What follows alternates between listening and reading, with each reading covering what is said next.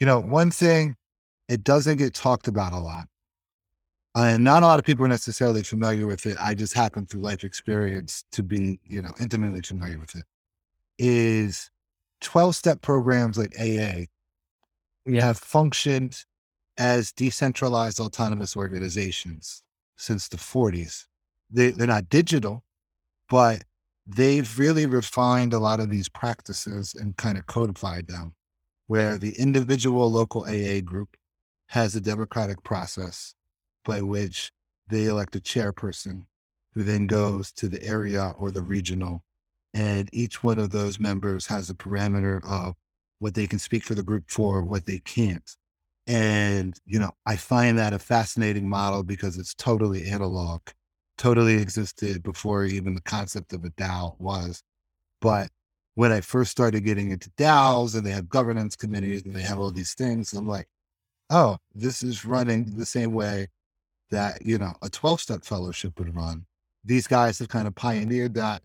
They've learned a lot of the lessons. There's a lot in that literature, which I think, a clever DAO operator would be prudent to borrow from. It's free. Yeah. It's open source. Hello, innovators and explorers. Welcome to another episode of the Web3 podcast. I'm your host, Sam Kamani. I am an Amazon best-selling author and a tech startup founder with 2 exits. These days, I work with the Moonstream team. Moonstream.to is the Web3 engine for blockchain-based games. And at Moonstream, we have handled over $2.5 billion in transaction value to this date. I'm here to take you on a journey to explore this land of Web3, which is filled with opportunities so that you can build generational wealth. In this episode of the Web3 with Sam Kamani podcast, I interviewed the founder of Notebook Capital and co-founder of Defiance DAO, Ryan Collison. And in this wide-ranging discussion, we talk about how DAOs have already existed in past. GCR, the Global Coin Research DAO. Defiance DAO, a DAO to invest in DeFi startups.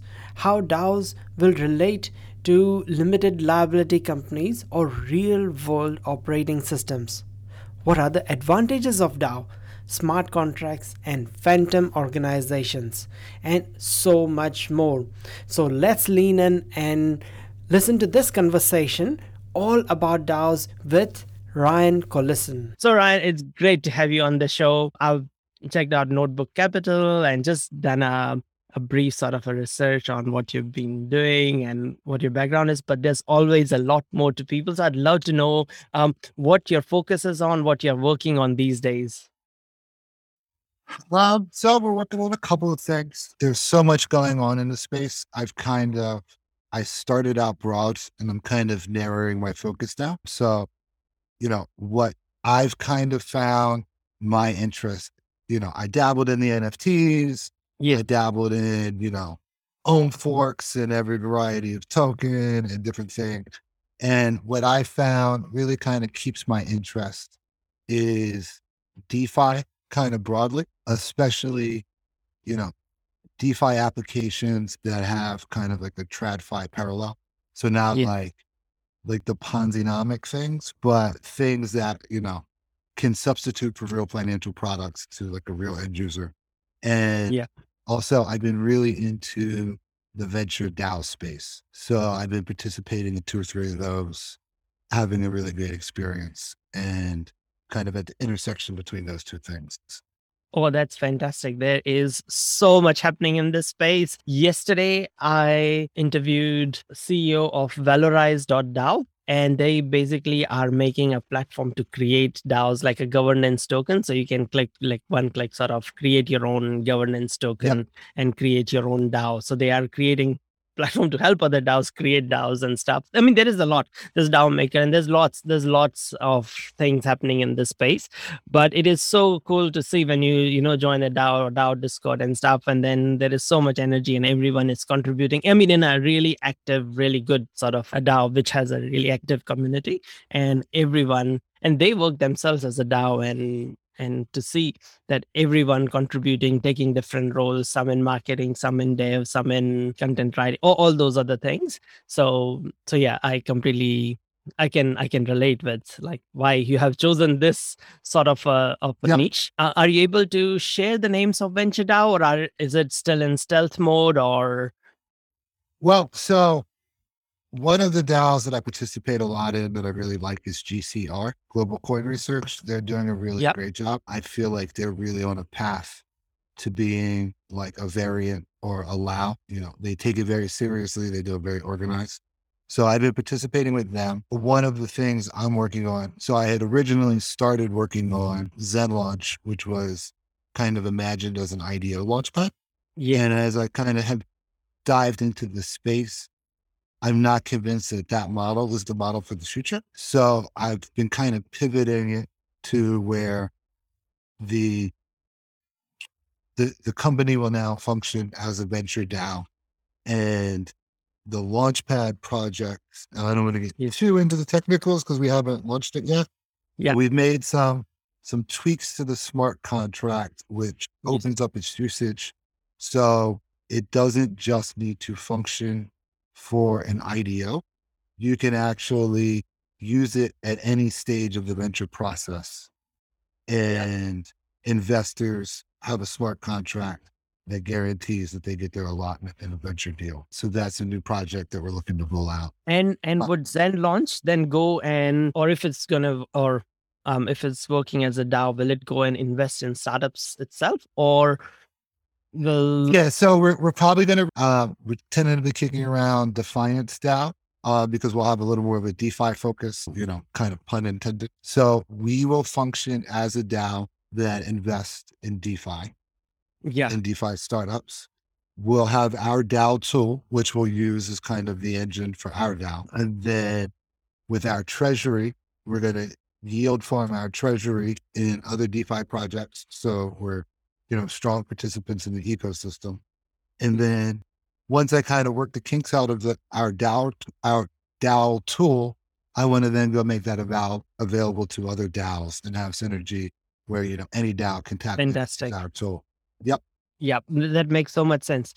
Talking about DAOs, where do you see the opportunities? Where do you see the future going in your worldview? How would they look like in 12 months time or a year's time or something like that? I think it's an evolving space. One thing I want to comment about DAOs is that it is a very useful infrastructure. Obviously, you have to kind of be Discord oriented to kind of get the most out of it. One thing I've seen, just to be a little critical and nitpick, is a lot of people working in the DAO space have these revolutionary DAO governance ideas.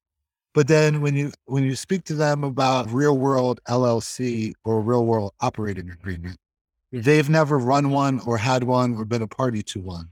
So then you kind of get into this question of well, you're trying to break a system that you don't even know how the original system works. Yeah. And or you had, yeah. But what you're pitching me already exists. It's called this clause in an operating agreement. Like, you didn't reinvent that. That's a thing we've been doing since businesses have existed. So I think there's a lot of hype about that, where people are just kind of discovering for the first time corporate governance functions that exist, that work, that are tried and true, and they're calling them DAO governance, when that's just governance in any particular organization. But I do think where the DAO has the advantage is that it opens access. And I think that's really important. You get the wisdom of the crowds. You get a lot of people having a vote. And I think, that really plays to the space of Web3 and crypto generally, is you get that democratization effect. And then you get the network effect. And then you get the wisdom of, a diverse set of people looking at the same thing, which you wouldn't get in a corporation where you have a board and shareholders, and they're not really taking votes and information from other data points. So I think a DAO solves for a lot of that. One thing I haven't seen, just to kind of go on a little bit about it, is I haven't seen a compelling way yet. And if, somebody invents this and you're working on it, like DM me. But I haven't seen a way that truly, truly untethers a DAO from needing to have some real world LLC or whatever the entity is in some jurisdiction just to even hold the domain or, the IP rights of the DAO. Or if you're a venture DAO, at the end of the day, some entity needs to sign off on the safety note, before you invest. And I'm really waiting to see, and I feel like it's coming. I feel like it's probably 2 to 3 to 5 years out, Yeah. but a really true way to disembody the DAO organization from anything that ties into a real world jurisdiction. Now, even just to have a domain, some guy needs to own the domain and he needs to tie something to it where like in Yes. the thought, there's still a point where like a governmental body can claim jurisdiction over the DAO. Yeah, it's online and you can kind of disperse it and scatter it to the wind. But I'm really like curious to see how they fully disembody the DAO. Um, and make Yeah. it a truly like not attached Yeah, organization. it comes down like kind of even IP rights. You have to, the trademarks, the patents, everything. Still, you have to go through I don't know, there is an offline element to those as well. Yeah, And a lot of the times the smart contracts, you cannot hold them in a court of law. I don't know if I have the right understanding, but I have heard this criticism before as well, that you can have the DAO, but then when it comes to real world, a lot of the smart contracts don't hold in court of law or something like that. I don't know. yeah. There's that, and I mean, even the GitHub for the smart contract, somebody needs to subscribe to that with a real credit card. So it's not like it can be a truly phantom organization. Now that guy may or may not have very Yes. little relationship to the DAO, but if Yeah. that DAO does something bad, the police are at least, knocking on that guy's door. So it's Yeah. not fully, untethered. I'm Yeah. really curious to see how that could solve for in the future. Yeah.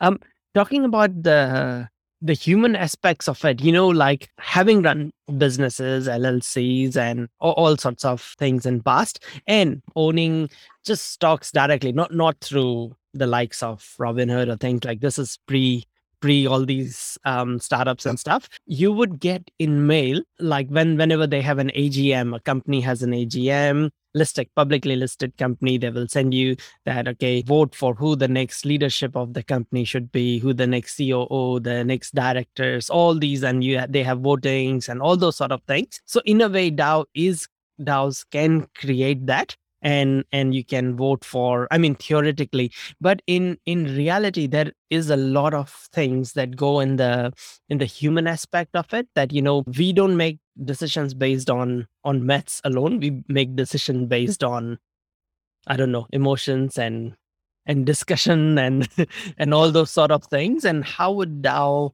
sort of solve if the DAO, the maths, the contract is hard coded, or I don't know. I don't know that you ever get out of the human element because, Yeah. I mean, if it was running fully without it, it would be a robot and then it would Yes. need the organization. It would literally just be a smart contract. One thing I've seen DAOs do wisely is delegate to committees, and that structure seems to work. One thing, it doesn't get talked about a lot. And not a lot of people are necessarily familiar with it. I just happen through life experience to be, intimately familiar with it. Is 12-step programs like AA Yeah. have functioned as decentralized autonomous organizations since the 40s. They're not digital, but they've really refined a lot of these practices and kind of codified them, where the individual local AA group has a democratic process by which they elect a chairperson who then goes to the area or the regional. And each one of those members has a parameter of what they can speak for the group for, what they can't. And, I find that a fascinating model because it's totally analog, totally existed before even the concept of a DAO was. But when I first started getting into DAOs and they have governance committees and they have all these things, I'm like, oh, this is running the same way that, a 12-step fellowship would run. These guys have kind of pioneered that. They've learned a lot of the lessons. There's a lot in that literature, which I think, you know, a clever DAO operator would be prudent to borrow from. It's free, Yeah. it's open source. Because getting back to the human nature part of it, and you've been an entrepreneur, and anybody that's been an entrepreneur kind of gets a very hard lesson in some of the ugly sides of human nature with Yes. employees and greed and Yeah. compensation. And this one doesn't get along with that one and Yeah. misaligned interests. And, as long as there's humans in the system, you're going to have human problems, and Yeah. you could decorate around that with different governance techniques. But I think ultimately, markets and DAOs and crypto, you can codify a lot of things to get rid of bureaucracy, but you can never code out the human nature. Yeah. Yeah, absolutely. You said it. But look, I love the example of every day I learn something new. Questions about that is like, it runs as an autonomous organization. What sort of stop people from adapting the program and making it a 14-step process or something else, or adding and changing and morphing it as it went along? So similar to tech, again, there's, a lot of lessons, is kind of the network effect, Yeah. it's working. So most of the people continue to work within kind of the The established same parameters. framework. Yes. There have been plenty of examples of people trying to recalibrate 12-step programs and make new support groups. Some of them work, some of them don't. One of the things in AA that they have, so you have like the 12 steps, which as a recovering person, and you work, for your own recovery. But then the group operates off a thing that they call the 12 traditions. And some of that is specific to AA, but they do a lot of wise things in them. Like, so in one of the traditions, they define our primary purpose is. And now AA's primary purpose is alcoholism and dealing with alcoholism. But any group would be wise, especially a DAO. Yeah. Our primary purpose is to do blank. If it does not fall in our primary purpose, then the group is going to have no opinion on it. And that's another tradition that, is in one of the 12 traditions of AA, is the group has no opinions on outside issues and no affiliations with outside organizations. So when you're at AA, you're focused on AA and you're focused on AA's primary purpose. That's directly compatible to a DAO.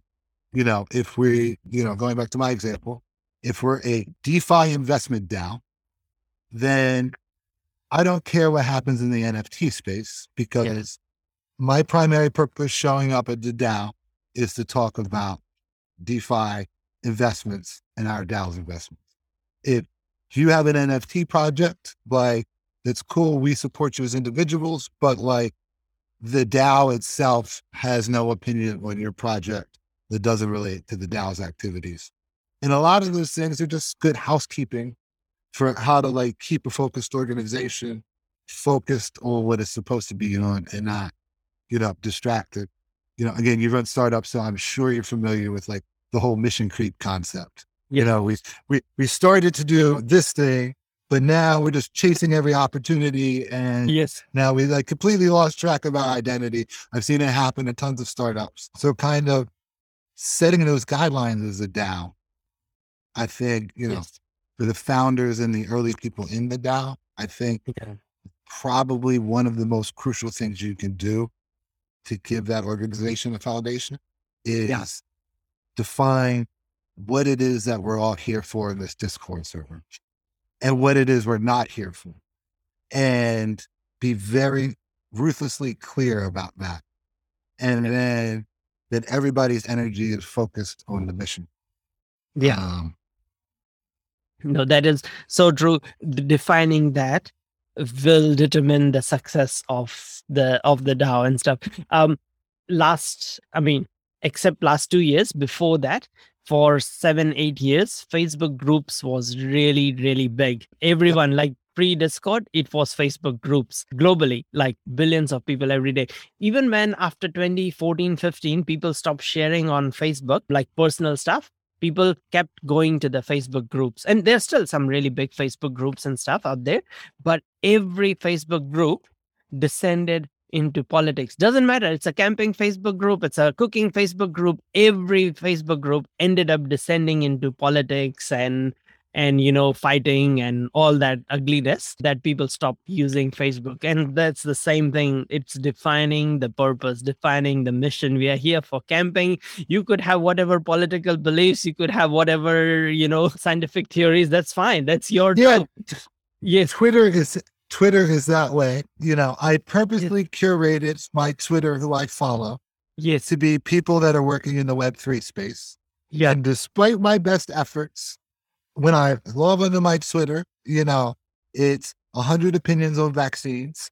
And now this week, everybody is an expert about the war, on geopolitical concerns and Putin's biography. And that's not what I use that Twitter account for. I use that Twitter account because I want to engage with Web3 people. And, I have opinions on vaccines, and I have read Putin's biography, and I read a lot of history, and I have a lot of insight, but to the best of my ability, I try to refrain from commenting on those things because you don't want to be dragged into that. When I log into my Twitter account, my primary purpose is to connect with Web3 founders and Web3 projects and hear about that. And if I start doing the thing, then I'm no different than anybody else. And, I don't want to be one of those guys that I change my profile picture for every issue of the day and, rah, rah, rah, whatever my political opinion is. Exactly right.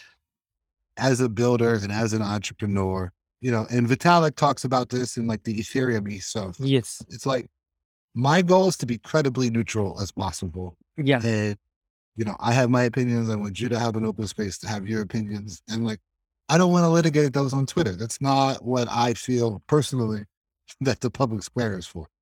Exactly right. Exactly right. I mean, there are, again, in Twitter, going on a tangent, there are two types of people on Twitter. One who do talk and engage in all these, every rising political issue, is ones who are just drawn and going with the crowd, and the other ones are intentionally doing it to stir the pot to get engagement.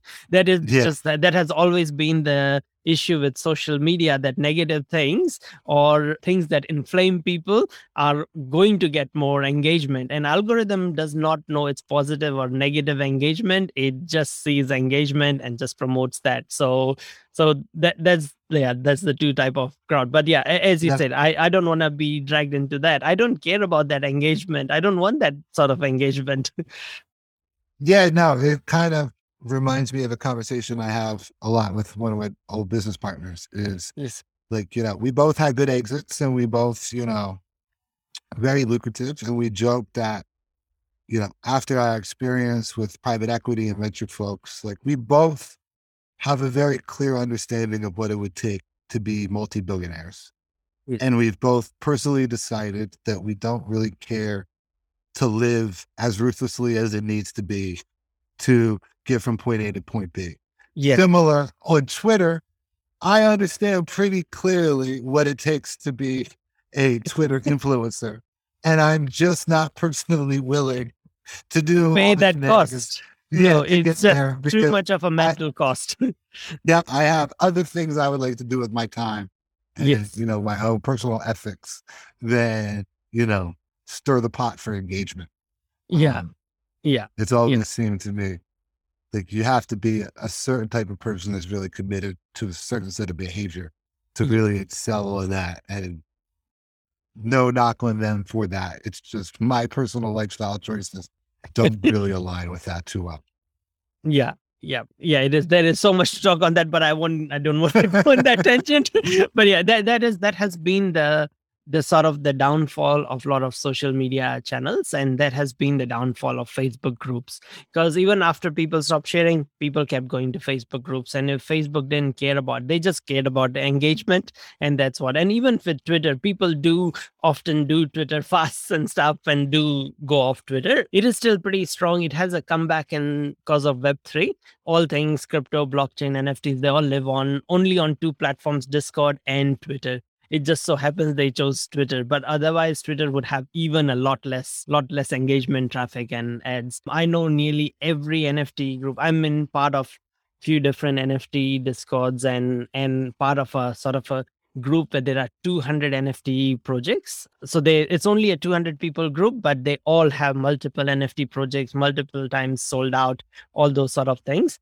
They all spend massive sums of money on Twitter, because it's not that easy to advertise on Discord apart from the bots and the spam, which is Yeah. pointless, which you have to send millions to get. And so the other place is Twitter. Reddit a little bit, but not so much. It doesn't have the same traffic as Twitter. And so, yeah, they like Twitter is making some serious money from the NFT boom. They are the ones who are really selling the shovels and the the buckets in the gold rush. So yeah, Twitter and Fiverr and Upwork. But yeah, anyway. Yeah, we know about, like, you know about, I can see from your profile NFT, you have dabbled in the NFT space. Where do you see it going in your worldview? Where do you see it going in the next year or so? The whole NFT scene. Before I continue this conversation with Ryan, I have a request for you, my dear audience member. So far, I have made all my content free, and I'm able to do this because of your support. I have only one ask, and that is that you go to Apple Podcasts and leave a review for this podcast. Thank you so much for continuing to listen, and now let's get back into hearing what are Ryan's view on where this whole NFT scene is going next. So that's an interesting question. So right now, I've been kind of turned off of NFTs lately, just because the profile pictures and the derivative thing, I think, is getting really saturated. Yes. One investment I've made that I feel really good about is exchange.art, which is a Solana NFT platform. And they focus on one-of-one artwork auctions and secondary for creators. I think they're really doing something interesting. And I think that one of is going to be timeless when the profile picture trend kind of fades out. And I think the NFT space more broadly has a ton of applications. I think so many. Music publishing, anything to do with royalties, Yes. they're going to have NFT solutions. I think, clubs and travel and different things like that, there's going to be NFT solutions too.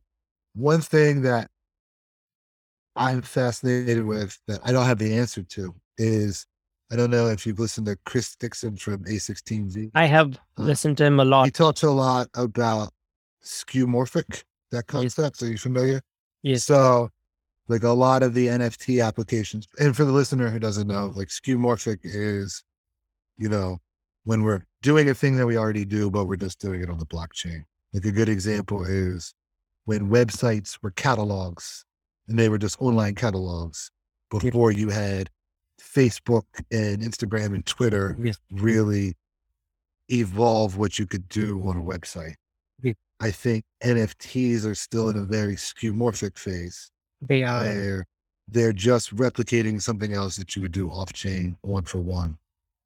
I don't have the answer, but I am very excited to see when we evolve from the skeuomorphic applications to whatever is next. I think that's just going to be earth-shattering. And, if I had the answer to that, it'd be like having the almanac of Back to the Future. No one knows that. I don't have the answer, but like my eyes are peeled on the space. Yes. For that type of use. Yeah. Another way I'd like to just add one thing to skeuomorphic is he used it in sense of blockchain, but it's also been used in sense of digital. Apple's design in the early stages of iPhone, like 2008, 2009, was skeuomorphic. So the phone book icon would look like a physical book or something like that.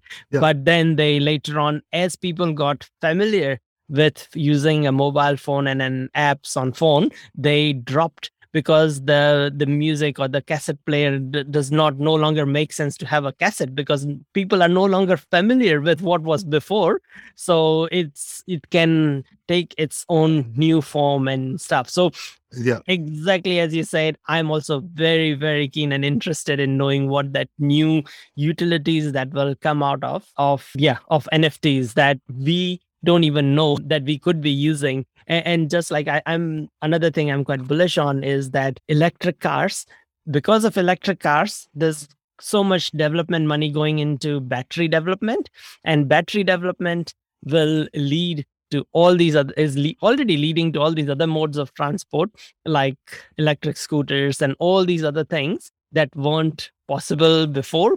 You can't have an internal combustion engine like a scooter, like the Uber or Lime or any of those sort of ones. And so no one thought that the rise of EVs will give rise to to like small to electric scooters, and we still don't know what other things it will give rise to as batteries get even more efficient and even smaller and even lighter. And that's same thing with And on that same kind of just concept with the scooters, I had this yeah. thought because I was just at Ethereum Denver and they have the Lime scooters everywhere. And I was riding around on the Lime scooter. And, it gave me an interesting thought that I remember when Segways were a big deal. And it Yes. said Segways were going to be everywhere. And that blew up because it just wasn't ready for it yet. Yeah. So like they had the groundbreaking technology, but the market wasn't there yet. And then Lime comes along with scooters, which I would imagine, I'm not like a mechanic, but they're, probably degrees less sophisticated than a Segway. And Definitely. yet they're ubiquitous because they innovated less, but they got the timing in the market way more nailed down. Yes. And I think that's such a key concept because I don't know if you have this when your normie friends get into crypto and the first thing they do is they go for like the most exotic products that we don't even talk about as crypto natives. Like, have you heard about this thing? It does like AI supply chain management. I'm like, yeah, but nobody in real life is using AI supply chain management. So why do you need a token for that? And they're like, no, but it's the future. I'm like, no, not really. Yeah. Like there's the technology, but you still have to obey the market too. And if the market's not ready for it, the technology doesn't really matter. And I think that's such a critical thing, just investing or trading tokens. I'm I'm seeing that in I'm seeing that in gaming space a lot at the moment. Just my observation. So, all these, there's been a ton, thousands of NFT projects who have made hundreds of thousands, if not millions. And they all have a roadmap, and everyone in their roadmap has a game that they're launching this metaverse game or this game or that game. I've worked in esports. I know how hard it is to build a game, let alone on a blockchain type distributed environment where it is so much slower, so much more energy intensive. And it's not that like tens of thousands of indie developers out there, maybe three make living wage. It's crazy. And even for big budget studios like AAA studios and stuff, they spend hundreds of millions, if not billions, 3 or 5 years on a game development, and still it flops. They have pulled like all stops, whether it's Activision or Ubisoft or any, like there's so many, but even they cannot get like game right.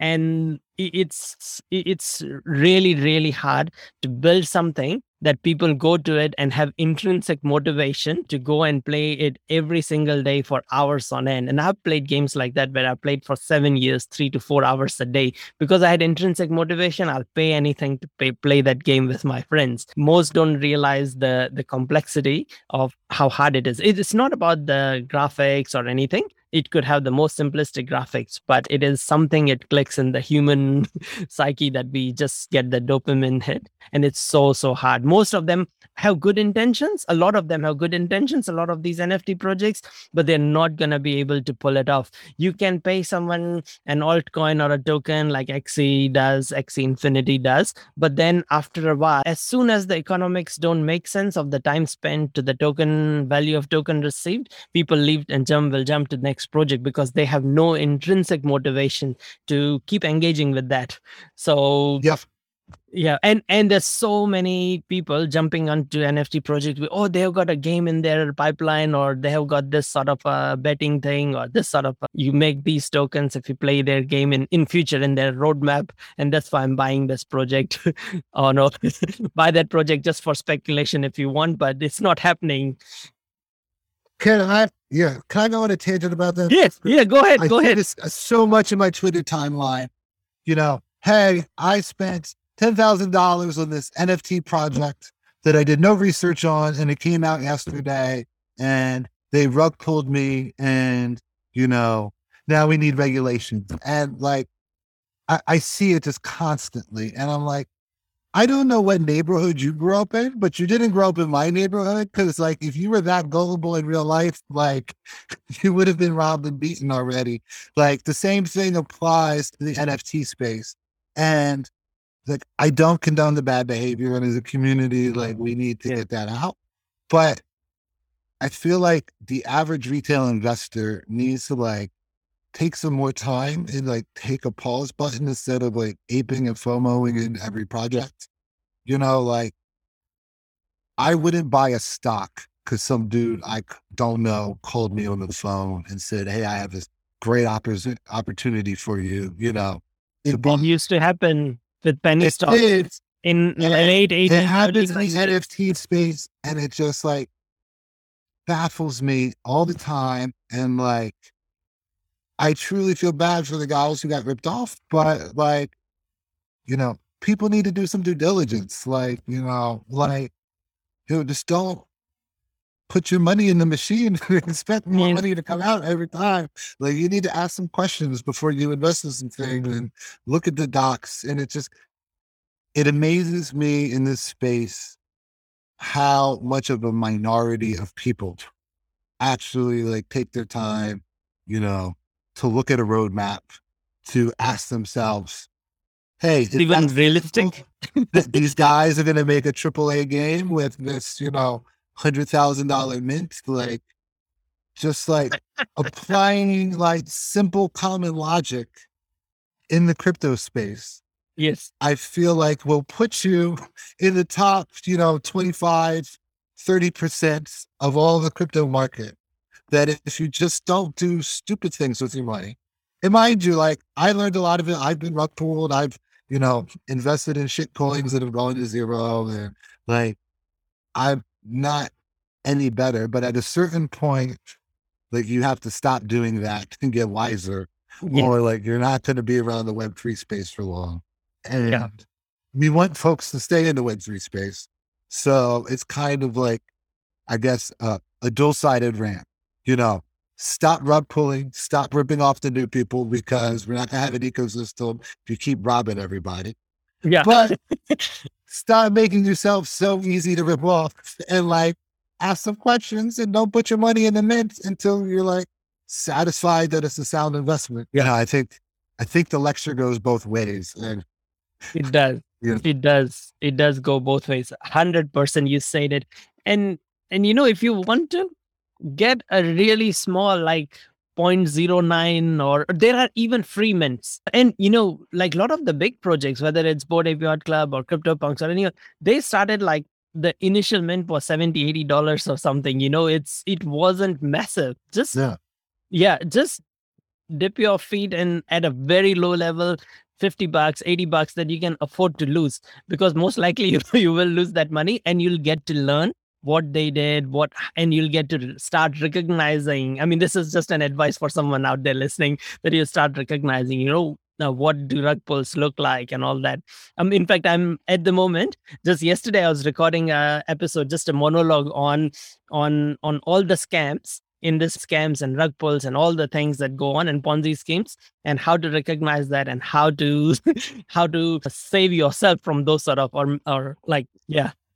Yeah, one lesson I would tell a new retail investor is, if BitBoy is talking about it on YouTube, or Avoid it.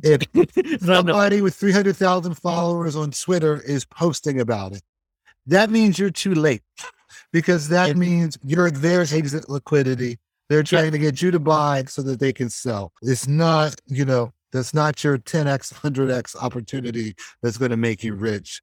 And like, you need to stop believing that. Yeah. And if you hold something and BitBoy's talking about it, you probably want to get rid of it, because it's probably about to crash. But it's amazing to me how many of these Twitter influencers, if you just scroll back on their timeline and everything that they promoted, you're like, gosh, why would anybody ever listen to you based on your historicals? Yeah. And, on the same token, like, an account that I've been following is Zach XBT. I don't know. Are you familiar with him? Yes, I think so. Yeah. Shout out to that guy, because that guy is doing a public service. He's doing the Lord's work. Yeah, he literally spends his day investigating scammers and posting about it. And if you're new to the space, follow Zach XBT, go read back on his threads. You'll see all the common themes. You'll see all the little hustle, and you'll save yourself so much pain. Yeah. That could be avoided, because those of us that have been around here for, a long time in this space, is a year or two, if you've been around since like 2018, 2017, you're ancient. Like, we've all seen it. It's happened to all of us.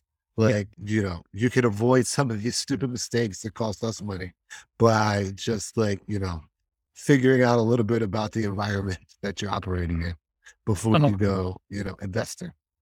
Oh, absolutely. Absolutely. I've been dabbling a little bit in the space for a very long time, but I never held any substantial amount. If I did, I'd be I'd be super. I downloaded like investigated, and I was downloading miners and stuff in 2013 for Bitcoin, but then I got virus from LimeWire, and I got virus and stuff, so I gave up. And then I jumped back after a few years, and I built with a friend of mine, we built like a way to mine Monero, which is another coin, from your browser on using GPU. So we used like APIs and stuff, and we built it very fast within a week. But then the economics didn't make sense, because for parts of it, things of it, we were using AWS, and AWS was charging us more than what we would, because people were mining, so they could do it in their office, they could open it and run it and stuff. But as soon as we launched it, we're just entering crypto winter. And then the economics went out of the door for everyone except AWS, except Bezos. So yeah. So yeah, we just pretty much immediately closed it down. So I've been dabbling in this space for a while. And in 2017, I made a little bit of money, but then I took profits, or took my money out, and then left everything in the exchanges. And all three of the exchanges where I left money in, I thought that's just sort of my moon bag. I don't know if you're familiar with, you take the profits out, or take your initial revenue or initial investment out and leave the rest, and see if it goes to the moon, it goes. If it doesn't, crashes, it doesn't matter. So that's what I did. And all three of those exchanges, one New Zealand exchange, Cryptopia, I think, and then the other one was Italian, and another one was American or Russian or somewhere.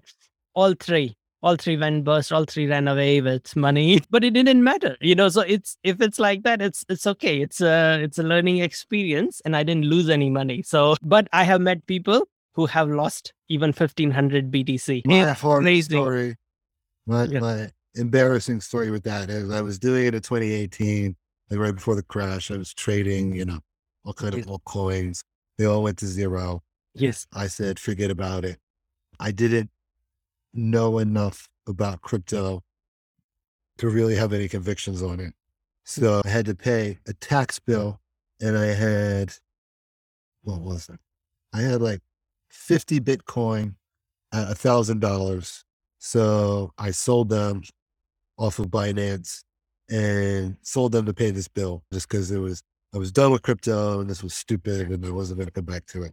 So then about a year and a half ago, I kind of started getting back into the space, and I was doing it by setting up Ethereum miners.